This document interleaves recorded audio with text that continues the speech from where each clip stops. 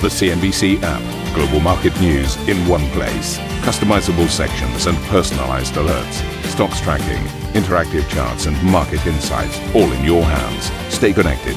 Stay informed. Download the CNBC app today. Good morning, everybody. It's Monday. You're watching Squawk Box, and these are your headlines. Wall Street looking set to close the month sharply lower, despite those gains we saw on Friday, with the Nasdaq, though, set for its worst month since 2008 as investors prepare for tighter Fed policy.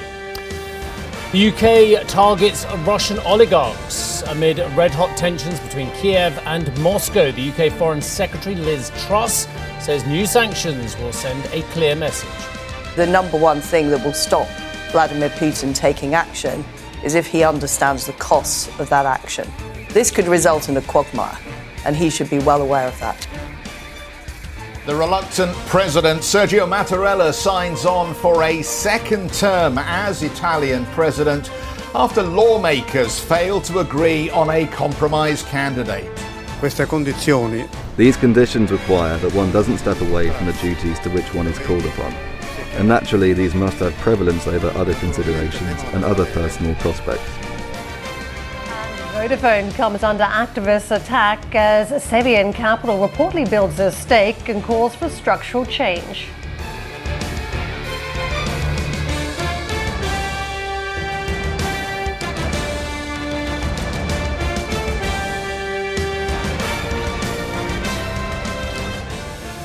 Very good morning then, and as Steve says, welcome to a Monday edition of Squawk Box. Let's have a look at these Ryanair numbers then, because they're just trickling in. They give us a decent indication of what the travel and leisure sector pickup looks like in Europe at the moment. So the company reporting a net loss narrowing on its third quarter, the loss coming in at 96 million euros. The revenue line, 1.47 billion here. The revenue forecast was 1.52. So they're just a little light on the revenue expectation. The load factor in at 84%, which is interesting because it's a bit better than that Wizz Air number that we talked about last week, which was in the 70s. Customers rise to 31.1 million. Christmas and New Year bookings affected by Omicron. Pricing and yields uncertain for full year 2022 due to the virus. The company says it will accelerate traffic growth over the next 5 years. The group says it expects traffic to grow 50% to over 225 passengers per year by full year 2026. The group then giving us a net loss guidance within the 250 to 450 million euro range. The group also says traffic forecasts remain unchanged at just under, 100 million passengers, I think. If my eyes don't deceive me. We've got a few lines here from the CFO, so let me just wade through these as well, just to see if there's anything interesting. The CFO already saying there is a fair bit of pent-up demand out there, hopeful that we will see stronger bookings in coming weeks here. Of course, this is all Omicron dependent. If we do need to stimulate pricing, we are in a much better position than rivals due to the higher fuel hedge, which of course is going to be important given that, what are we now? 7-year highs on the oil price, and we continue to see that market racked by jitters over the geopolitics in Europe here. So the group says it is fuel hedged well below spot prices. For the fourth quarter, 100%. For the full year, 2023, and the first half, 80%. The second half, 70%. So no doubt Michael O'Leary will be pleased that his team have some hedging in place here against significantly higher costs, given that we don't really know where these energy prices are going to go at the moment. Shareholders should expect further COVID disruptions before the crisis is behind us, Stephen. That sounds just like very sensible guidance at this stage in the cycle. Yeah, absolutely. Ryanair's boss, Michael O'Leary, has seen way too many cycles to get too excited about what we're seeing at the moment. Absolutely extraordinary figures in there, though. Third quarter operating costs, as you've been talking about, up by 136% as well. And yes, I know that Michael O'Leary has been talking about how well hedged he is for the first half, for the second half as well. But with $91 per barrel Brent, we'll spend a little bit of time later on looking at the end of month board on that. We'll do that in the next half an hour or so.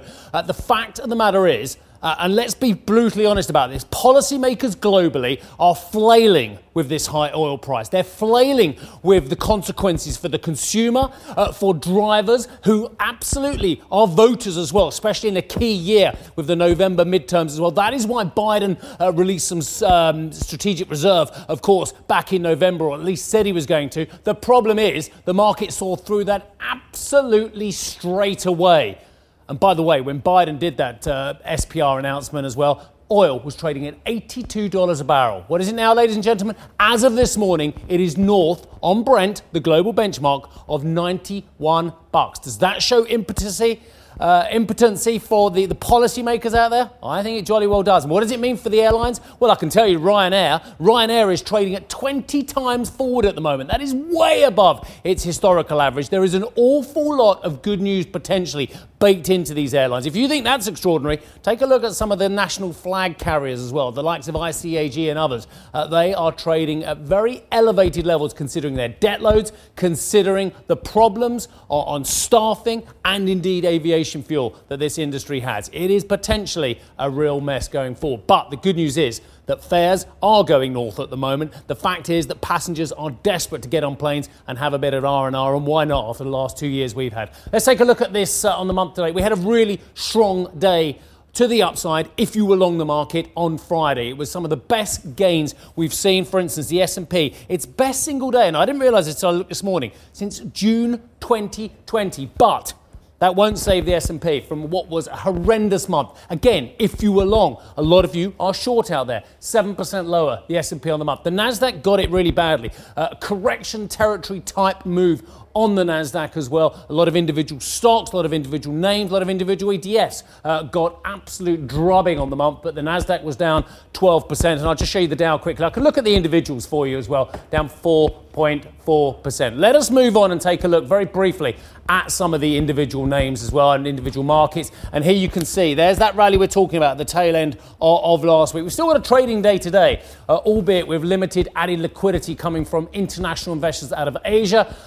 Happy Lunar New Year to all our friends out there who are celebrating it. I believe it's the Year of the Tiger. I always have a soft spot for the Year of the Tiger because one of my colleagues once, back in the day at CNBC, she refused for years to tell me what her birthday was. She refused for years to tell me how old she was. And absolutely right. As a woman, why should you tell? But then one day she let slip that she was Year of the Tiger. Well, I didn't take too much maths to work out how old she is. I wonder how Louisa is now. Anyway, down 4.4% on the month. Let's have a look at the S&P 500 and what it did as well. Down 7% on the month as well. 2.4% rally. Best day, as I mentioned, since the middle of June, right amidst the pandemic in 2020 as well. Shall we have a look at the Nasdaq? This is where the rollicking ride has been, of course.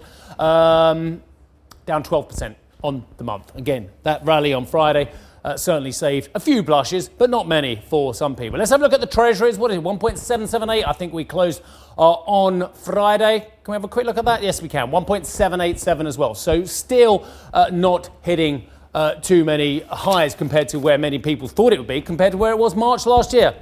Let's get to Oktay Kavrak, who is product strategist at Leverage Shares. Oktay, good morning to you. I guess not too many of your clients needed leverage products in the month of January as well, but how did they get on?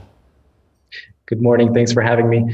Well, I would say the good thing about our product range here at Leverage Shares is that we don't offer just leverage products. For those that are looking to take some risk off, they can also look into our inverse products. So it's a powerful tool for those looking to take some risk off from their portfolio, especially in these volatile times.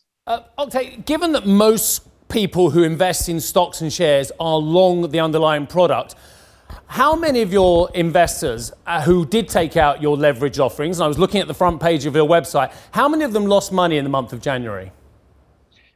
Well, as an issuer of these products, we have no information in terms of how many people made money and lost money. So that type of information is with the brokers. But what I can tell you is that we've been seeing increasing turnover in terms of, how many times these products are traded on a daily basis.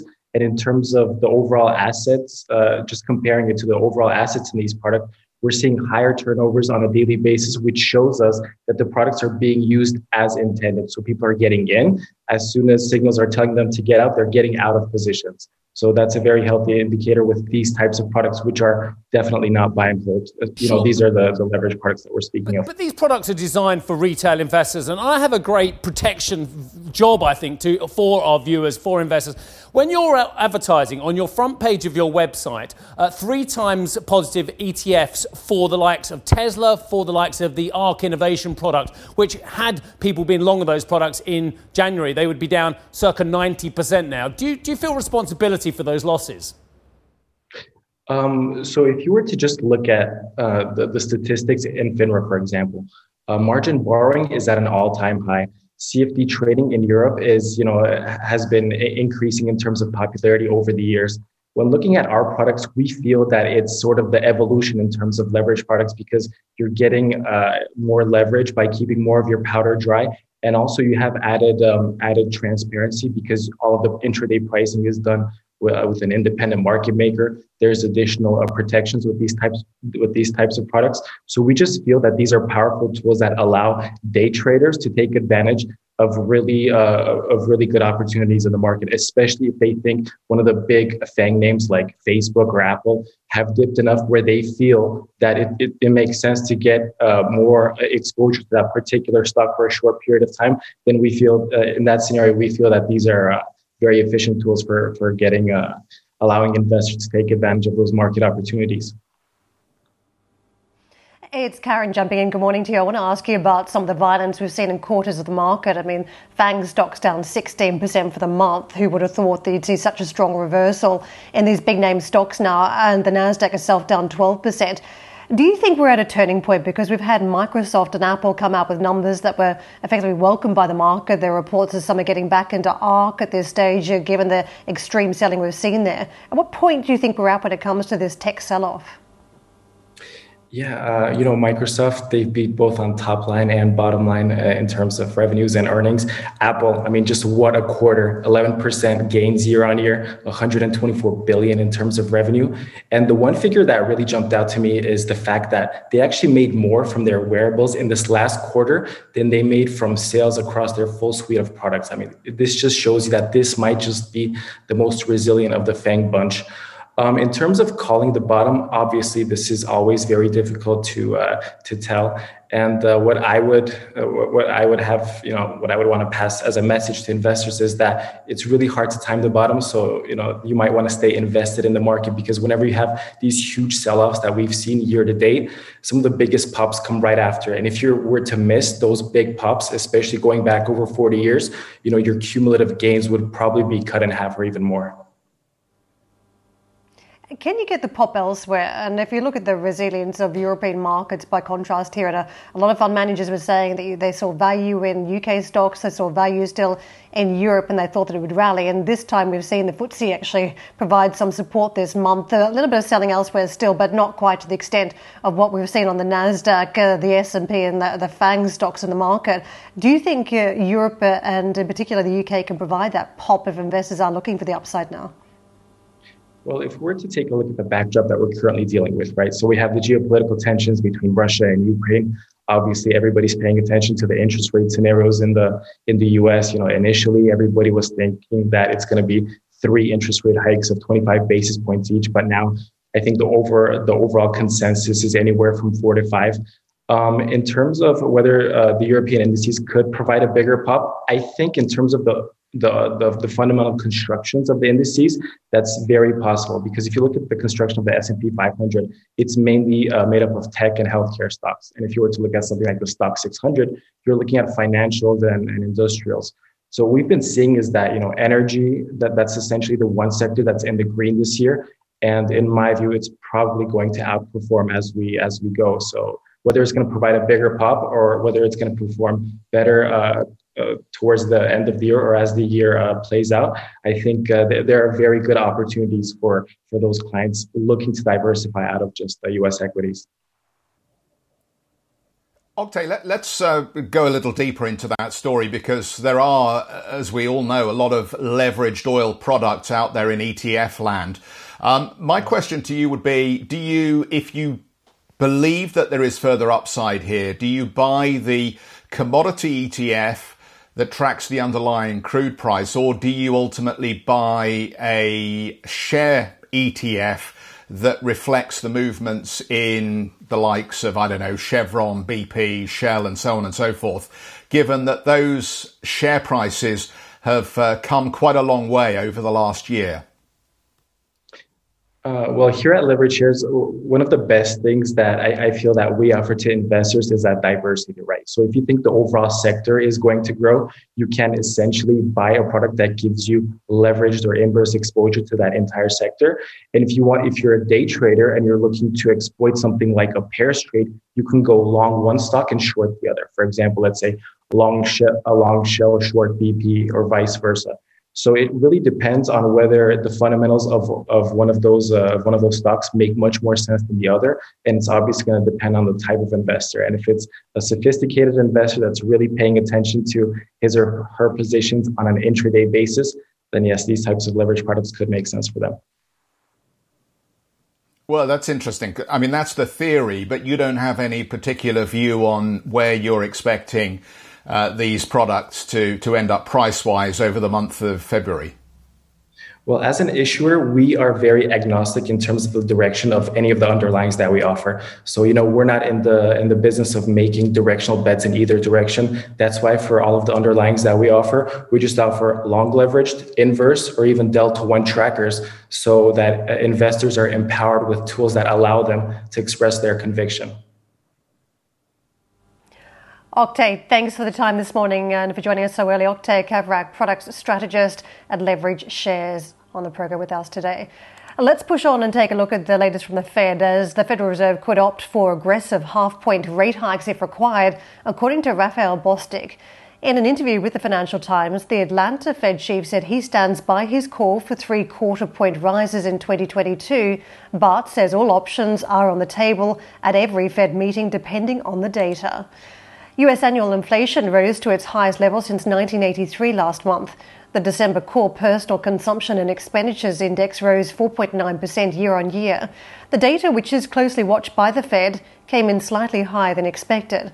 Employment costs hit a 2-decade high, rising by 4%, which was lower than expected. US President Joe Biden's top economic advisor has warned of more uncertainty in labour market data due to the pandemic, telling CNBC the January figures could fall short of expectations. If you think about Omicron in early January and the impact it was having in terms of the number of people who were out sick, we do expect there to be some real variation in the data. We're trying to look through that to the underlying question of, what the impact of Omicron is. I think there's better news on that front. We certainly saw in unemployment claims some moderation in the data that came out yesterday. But yeah, I think we need to be prepared for January employment data that could look a little strange. China's factory activity slowed in January, with new pandemic measures taking their toll on supply and demand. But the economy still remains in expansion territory, with the official manufacturing PMI registering 50.1, very slightly ahead of expectations. We don't have those Chinese markets trading for the last day of the month as the Lunar New Year holiday celebrations have kicked in. So gung hai fat choi to our Chinese audience out there. But we do have Japan, India and Australia trading. A slightly mixed picture across these markets today after what has also been a volatile trading month there, particularly for Japanese stocks tracking higher today, as you can see, up 1%, 1.4 on the Nifty 50, and Australia just flagging a little bit lower, but no doubt on the back of the fairly weak factory activity that we just saw. Steve. Excellent work, Karen. Thank you. OK, coming up on the show, tensions mount in Eastern Europe with Western allies ready to deploy more troops in the near region. Plus, for more on how investors can play the recent downturn in US equities, check out the Squawk Box podcast.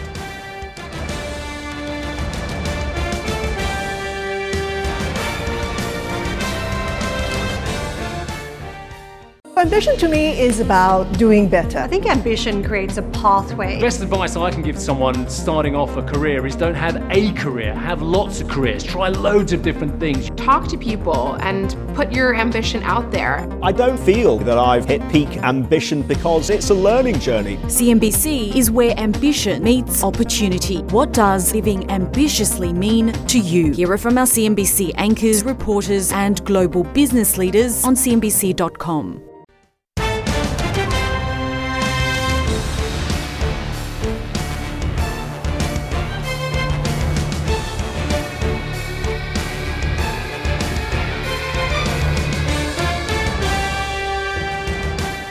NATO has urged Europe to diversify its energy supplies as tensions with Russia continue to grow.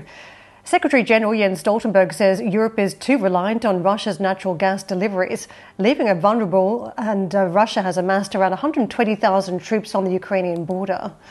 UK Foreign Secretary Liz Truss says Russian oligarchs with links to President Vladimir Putin would be hard hit if Russia invades Ukraine. Speaking to Sky News, Truss said she would set out new legislation allowing the UK government to sanction, quote, any individual or business of economic or strategic significance to the Kremlin. The question is just how far that would go, as Truss was asked if the law would allow the seizure of UK property owned by Russian oligarchs, and Truss replied nothing is off the table, which is a fairly extraordinary comment here as we talk about property ownership. The Prime Minister Boris Johnson plans to have a call with Putin this week and visit Eastern Europe. Truss is expected to visit Moscow next month. Speaking to Sky, Truss also discussed UK military support to Eastern Europe. The number one priority is deterring Vladimir Putin from taking that action. That's why we are offering to deploy extra troops into Estonia. We are providing more air support across the Black Sea, and we're supplying defensive weapons to Ukraine to make sure that they are in the best possible position should Vladimir Putin try to stage an incursion. What I'll be announcing later this week is improved legislation on sanctions so we can target more Russian interests that are of direct relevance to the Kremlin, because we absolutely need to stop this happening. That is our number one priority. Liz Truss there. Well, the US President Joe Biden says he also plans to move troops to Eastern Europe soon, warning of the distinct possibility of a Russian invasion of Ukraine. Biden has consistently said that the US will not send troops to Ukraine. Meanwhile, Russia's foreign minister Sergei Lavrov accused NATO of trying to pull Ukraine into the alliance, adding that NATO's line of defense is already close enough to Russia as it is. Well, Ukraine itself has tried to play down the US warnings of imminent invasion. Speaking to the Financial Times, an American defense official said that Russia has moved blood supplies close to the border in preparation for a war. But the Ukrainian deputy defense minister rejected the US intelligence, saying spreading such news based on anonymous sources is psychological warfare. Well, Hadley has more on the story and the latest developments. Good morning to you, Hadley. Hey, good morning, Steve. I mean, just take a look at the Ukrainian economy at this point. You know, you've got inflation above 10%. You've got a currency that's lost 6% of its value against the dollar in just a month. And you've got surging energy costs as well. This is a country that's been effectively locked out of capital markets at this point. And you've got to wonder whether or not this is, in fact, as President Zelensky suggested on Friday, part of a psychological warfare is being staged by the Kremlin, in the sense that you also have to take a look at the internal politics of Ukraine. Now, as you know, I was there just a couple of weeks ago. Zelensky has been going after what he terms the oligarchs over the last year or so, and that includes even the former president of Ukraine, Viktor Poroshenko, someone we've also interviewed on CNBC multiple times. So internally, he's got a lot of gauntlets thrown, if you will, and at the same point, he's got to combat what's happening on the external side as well. And he was essentially saying on Friday, listen, all of this doomsday predictions about a potential invasion in Ukraine is actually not doing good things for the country, for the economy, and for tourism. Nobody's coming to Ukraine anymore. Big surprise there. I will be there at the end of this week, speaking exclusively with the country's foreign minister. No doubt that will be on the agenda. I'll ask him to clarify, if you will, President Zelensky's remarks, and as well if he's getting all of the support that he needs from the West. You'll remember before Christmas when I sat down with the foreign minister, he essentially had said to me over and over again that it's all well and good to talk about potential sanctions, but those sanctions should be used as a deterrent for any possible invasion. And he said we should spell them out. The Europeans, the United States, etc., should be spelling out exactly what will happen to Vladimir Putin, and we have yet to actually see that happen. Thank you for listening to Squawk Box Europe Express. For more market-moving news, you can head to CNBC.com. Or join us again on the show with Jeff Cutmore, Steve Sedgwick and Karen Cho, weekdays on CNBC.